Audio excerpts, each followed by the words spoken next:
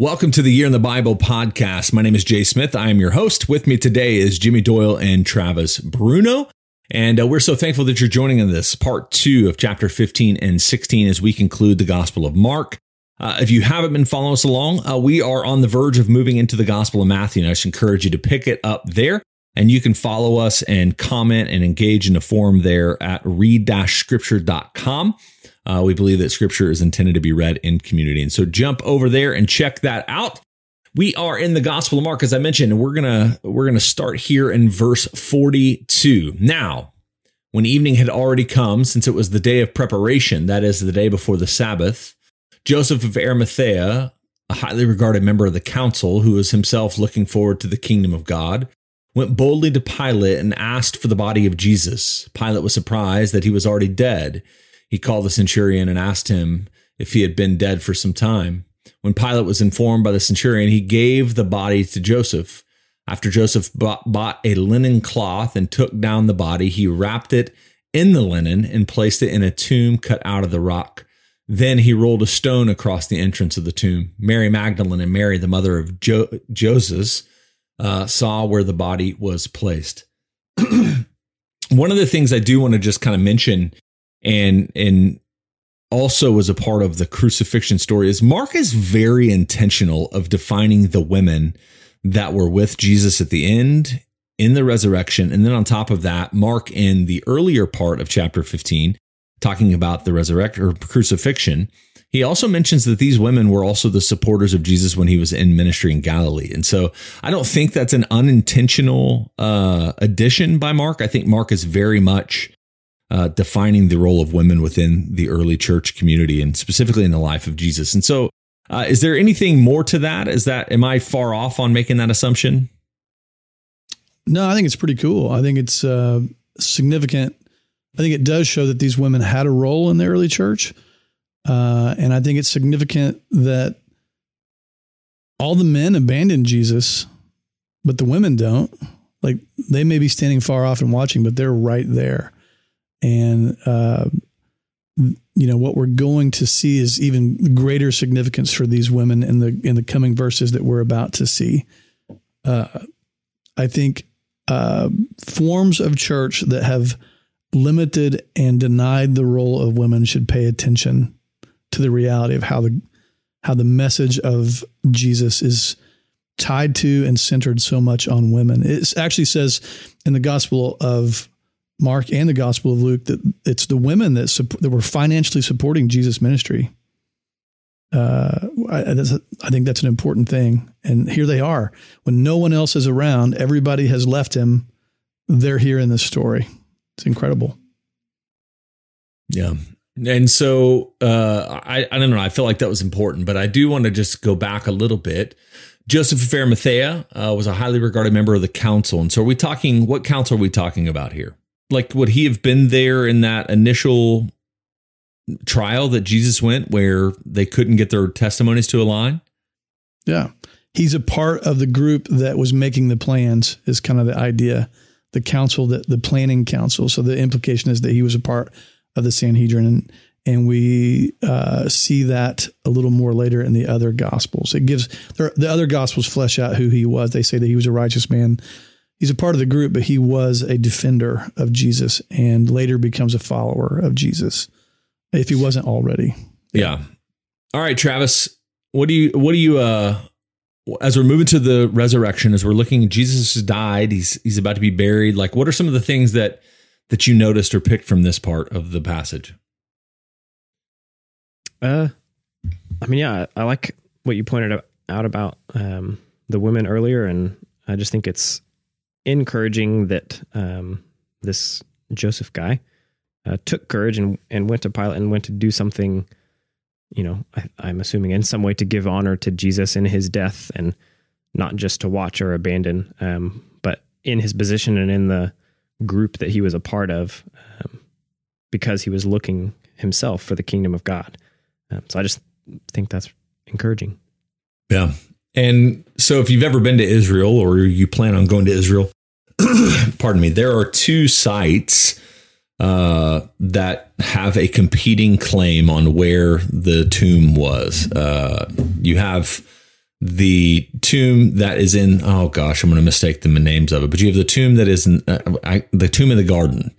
Is that right? Garden tomb. Yeah. The garden tomb. Yeah. And that one looks more like probably what you think about, right? When you're looking at it, it like literally is in the side of a cliff. And so there's a stone and you can dig a hole out of it. But most people think that the tomb is actually, and I can't even remember, Church of the Holy Sepulchre. And so there's the tomb would be there. And it's actually, I mean, it feels like it's maybe a stone's throw from where the crucifixion would have occurred. So Jimmy, maybe walk us through a little bit of the geography of some of this. I think that's something that maybe we miss when you talk about Golgotha, when you talk about where the tomb was. What does all of that look like in a first century frame? Yeah. So I would invite the listeners, if you can, like, find a map of some of this, like go to Google Maps first. And you look at the old city of Jerusalem, you can find the Church of the Holy Sepulchre. And at the time of Jesus, that area was actually outside the walls of Jerusalem. And there are tombs there. And if you go to this Church of the Holy Sepulchre, if you can go, it's hard to get a picture because they've built a huge church. They built two huge churches around it. It has a big dome. It's beautiful. If you go off to one of the side rooms, there are actually tombs that you can go into that were just some of the tombs that were in that area. And that probably gives you a better picture of what these tombs were like. And then there is a garden tomb that's outside the Damascus Gate on the north side of the old city that's very popular among certain groups of Christians. It was discovered in the 1800s. It's kind of been modified in a different way. So they've made it into a very beautiful garden and that type of thing. And it feels very reflective in a different way than the Church of the Holy Sepulchre. But those tombs are actually, it's a mix. They're way older than Jesus and way later than Jesus. There is really no archaeological evidence that the garden tomb is in any way related to a first century burial area. So most people would have been buried in shallow graves. Common people would. Wealthy people would have been buried in tombs. And what they would do is they would place their bodies in those places and put, ointment on them that smells good to kind of help cover the smell of a body decaying. And they would let the body decay, and then they would take the bones and put them inside these bone boxes that scholars call ossuaries. And then they would keep those bone boxes. And what's interesting is we have the bone boxes of Caiaphas. We have the bone box that may be James, the brother of Jesus. We've got a lot of these different things. And that was kind of the process. Crucifixion, usually what Romans did in most parts of the world that they conquered, a crucified victim would be alive for maybe a day or two and then just die over time. It's surprising to Pilate that Jesus has died so quickly because that's not what normally happens unless they broke the legs. And if they broke the legs of a person, which they do in the other Gospels, they do to the thieves on either side, they can no longer push themselves up to breathe because you lose control of the breathing capacity when your arms are hanging out there like that. And that would be a merciful death for them to break your legs and you die quickly. And then they would leave them up on the crosses to rot, basically. In a Jewish context, it's very shameful to leave somebody unburied. And so they made pleas to the Romans that they could take their dead and bury them. And so they did that at different times. And in this case, Joseph of Arimathea pleads for Jesus' body so that he can have an honorable burial. The Church of the Holy Sepulchre is probably the closest place that we have to it. Like, we really don't know where he was buried because for Christianity, it's not about the tomb. It's about the resurrection. It's not about the place. But for Jesus, this is a way of giving him an honor. Here's a person who's been shamed. It's a shameful death. Joseph of Arimathea, Mark says, goes boldly to Pilate. Here's somebody who's been crucified as an insurrectionist. And Joseph of Arimathea says, please let me give him an honorable death before the Passover starts. So moving on to chapter 16. And so just for clarification, we are only going to deal with verses 1 through 8. And almost every Bible translation these days at least affirms or acknowledges that most of the earliest manuscripts stop the Gospel of Mark at verse 8. So, Jimmy, is there anything you want to talk about before we move into these 8 verses about this? Yeah, let's deal with that issue just real quickly before we talk about the story part. Because this is a resurrection story, and I think we should end on it and not end on manuscript discussion. Every version of the Bible that we have that existed before 1500 was handwritten. And when it comes to ancient manuscripts, we have there are differences in some New Testament manuscripts. And in the Gospel of Mark, the earliest and best manuscripts end at verse 8. And later manuscripts add elements from the other Gospels, Matthew, Luke, and John.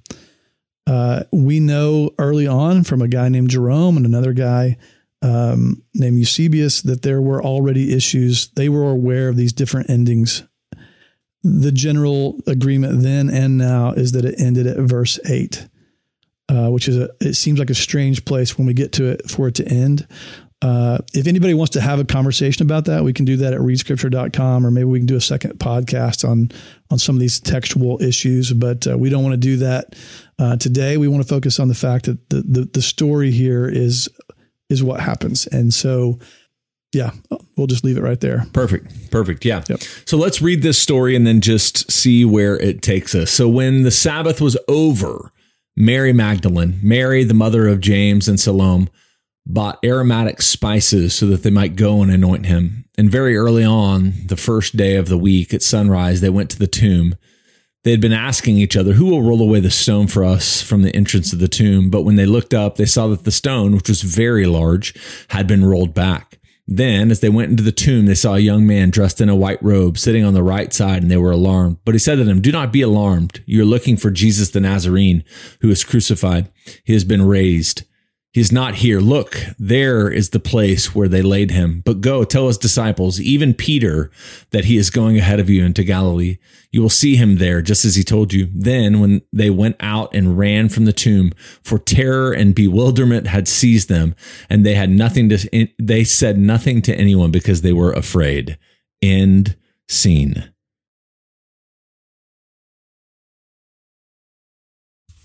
Okay, Travis, lead us off, man. The resurrection, the most significant moment in the history of the world. Yeah, here we go. I would have acted the same way. I don't know. The thing that stood out to me was obviously like this angel tells them to tell his disciples and Peter, and I wrote in my margin in quotes, especially Peter. And so I went back because it says there you will see him just as he told you. And so I did remember that Jesus mentioned something about Galilee a few days earlier.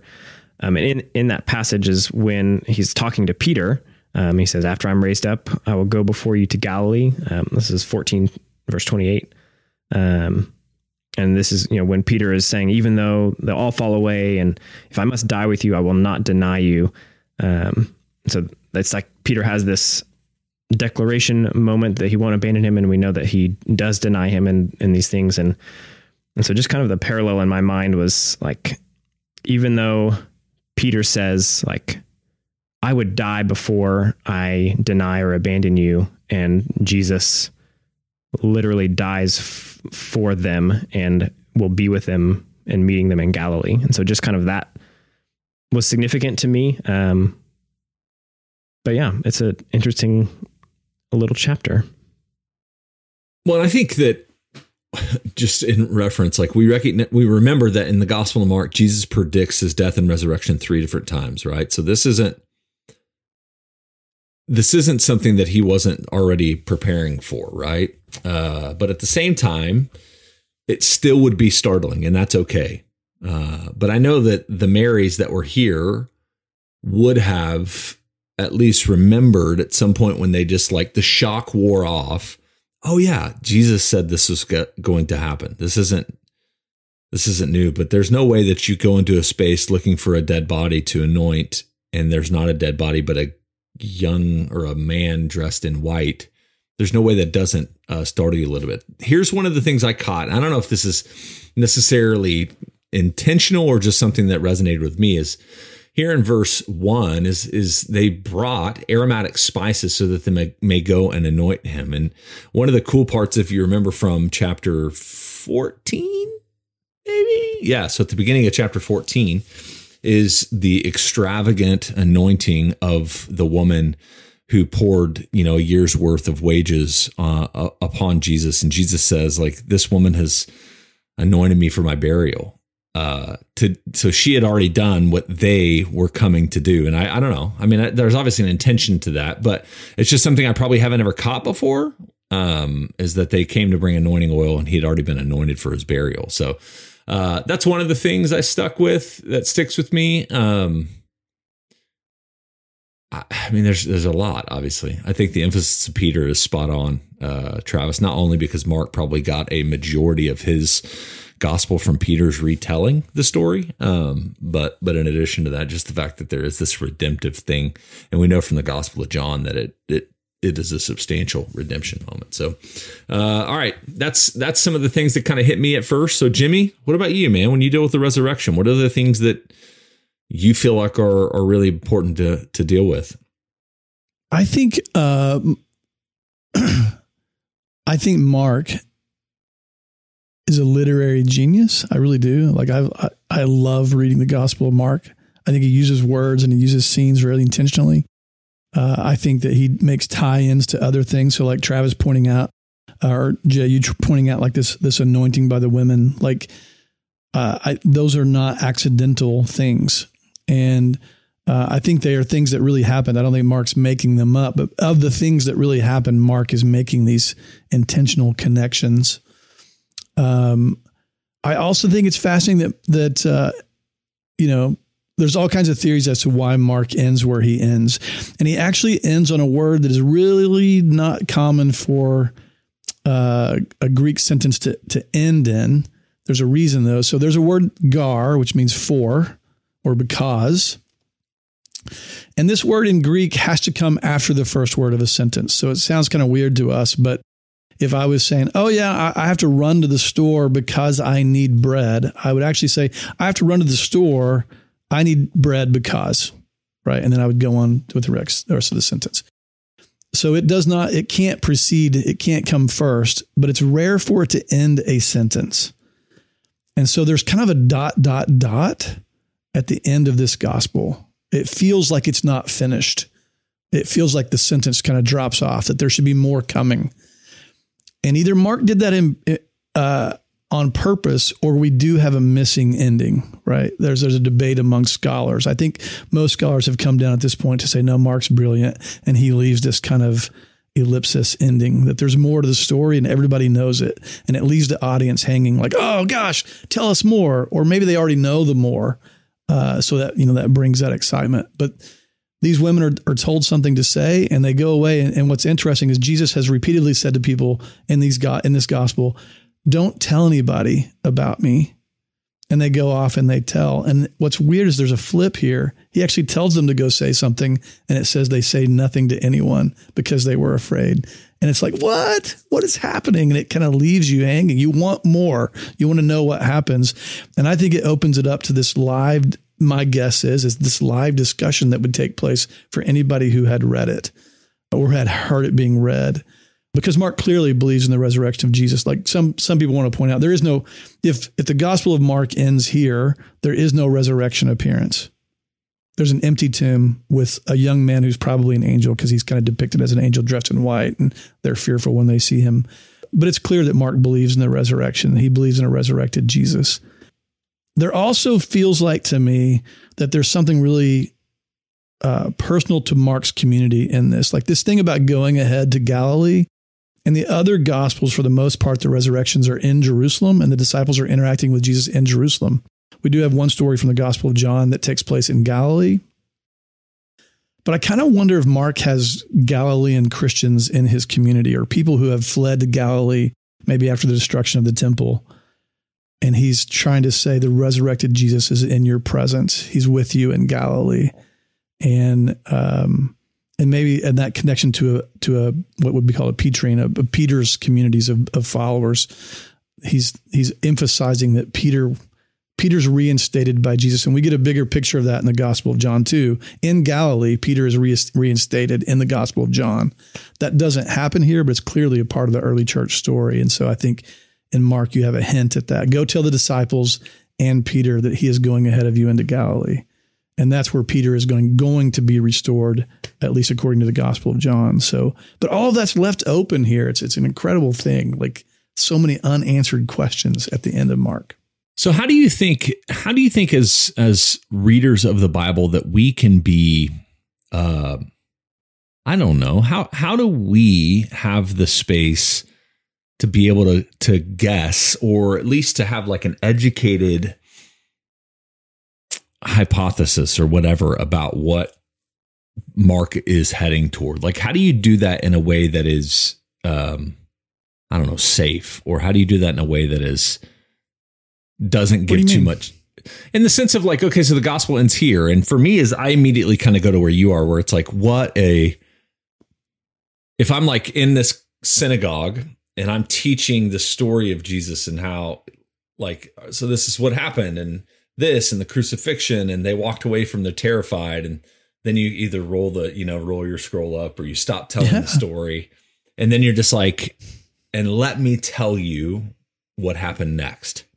Right. Giving that space to kind of continue the story, both with, this is Peter's reinstatement, but here's the story of Pentecost, and here's the story. Like, this is how we got to where we are right now. Like, I think that it's not hard to make that jump, to feel that as part of the story. How do you do that responsibly is what I'm asking, to where it's not like, oh yeah, well, Mark did blank, or Mark just didn't finish the story because it's inauthentic? Or is there a way to do that responsibly? I think is the question I'm asking for somebody who's reading the scripture, to say, I just, maybe this proves an error in it, or maybe this is something else. Like, is there anything that you would just caution somebody or encourage somebody when they come on things like this? I don't know. I think we do what we're doing right now. And I think we point out that there are these other stories, and so these other additions that are added, there's actually 5 endings to the Gospel of Mark in the manuscript traditions, which tells me that other people didn't like the way that Mark ended either. Other Christians didn't like it. And so we've got these filled in versions of these stories. But the thing is they all come from the other Gospels, which to me says, okay, so Mark ends here. He had whatever his reasons were for leaving it open. We also have the fuller picture of these stories in these other Gospels that we can turn to, and thank God for that we can see these other early Christian stories that were preserved. So if I want a fuller picture of what happened, I can turn there. I think it does present kind of a synergistic moment for communities of believers, and maybe an individual, to say, where is the resurrected Jesus? Right? Where is he? Where is he in this story? Which I think can easily lead to, where is the resurrected Jesus in my life or in our community? And I think that that would be a natural conversation to have. And it's, to me, the manuscript issue is not an issue. Like, that's not a reason not to believe anything, or it's not there are people who would say, well, look, our first recorded story of Jesus is probably the Gospel of Mark, and there is no resurrected Jesus in this story. So that points that people started making up that story later. I think that's a hard case to make. You got the Apostle Paul, who's proclaiming the resurrection of Jesus in every letter that he writes, which predates the Gospel of Mark. We know that the central theme, we know from Roman sources that the central theme for Christianity was that Christians were saying that Jesus was still alive. There is no Christianity without the resurrection of Jesus. He is a failed Messiah. If Jesus was not resurrected, he's just another failed Messiah. And Paul makes it clear in 1 Corinthians 15, the Corinthians, and that we're looking at like the 50s. This is 20 years later. Paul is saying he was resurrected. I heard that from Peter. I heard it from the other apostles. It was handed on to me. 500 believers at one time saw him alive. So, and again, Jesus has said over and over in Mark, I will be raised. I will be raised. The young man who's dressed in white here says he doesn't say he got up. It's in the passive. He was raised. So yeah, Jesus was raised. Mark believes that. Jesus has been saying it. And so for those of us who are wondering, well, what's next in this story? I think we can read the other Gospels to get the historical context. But I think for me, myself, like it's the question of, where is the resurrected Jesus for me? How am I experiencing Jesus? What is he saying to me? And where is he wanting to lead me? Right? He's going to go before me somewhere. Where am I going to go where he's going to be? And I don't know. That's kind of my take on it. I don't know if that's responsible or not, but that's my take on it. So I think that is a perfect space to conclude our time together. And so thank you for joining us in this journey through the Gospel of Mark. But we are just getting started. So I didn't mean to do it, but I did give some space for Jimmy to say how important it is to read the other Gospels. And so guess what? We're starting the Gospel of Matthew. And so the Gospel of Matthew is a very Jewish gospel. One, trying to make sure that we make the connection of Jesus and Moses, the Old Testament, the Torah, all of those things. And so just as a starting point, we'll probably have a little bit of a introduction to help you, understand a little bit about what we're reading before we get into it. So it's Gospel of Matthew coming around the corner. So if you are reading this with us or listening to these podcasts and you got into it halfway through Mark or at the end of Mark, but you'd like to start with us, start with Matthew chapter 1-4. We'll be reading on April 3rd and we'll fill that weekend. So thanks a lot for joining us. Make sure you check us out at read-scripture.com. It's a great place to engage in conversation. And if you listen to this, I just encourage you, go jump on the forum. Like even if you're saying things or alluding to things or resonating with things, and so you feel weird saying things that we talked about on this podcast, again, like throw that out there, because I think we never know how one conversation can start that can really impact our understanding of Jesus by you just taking the opportunity to say something in that forum. So thanks again for listening. Thank you, Travis and Jimmy, and we will see you next week with the Gospel of Matthew.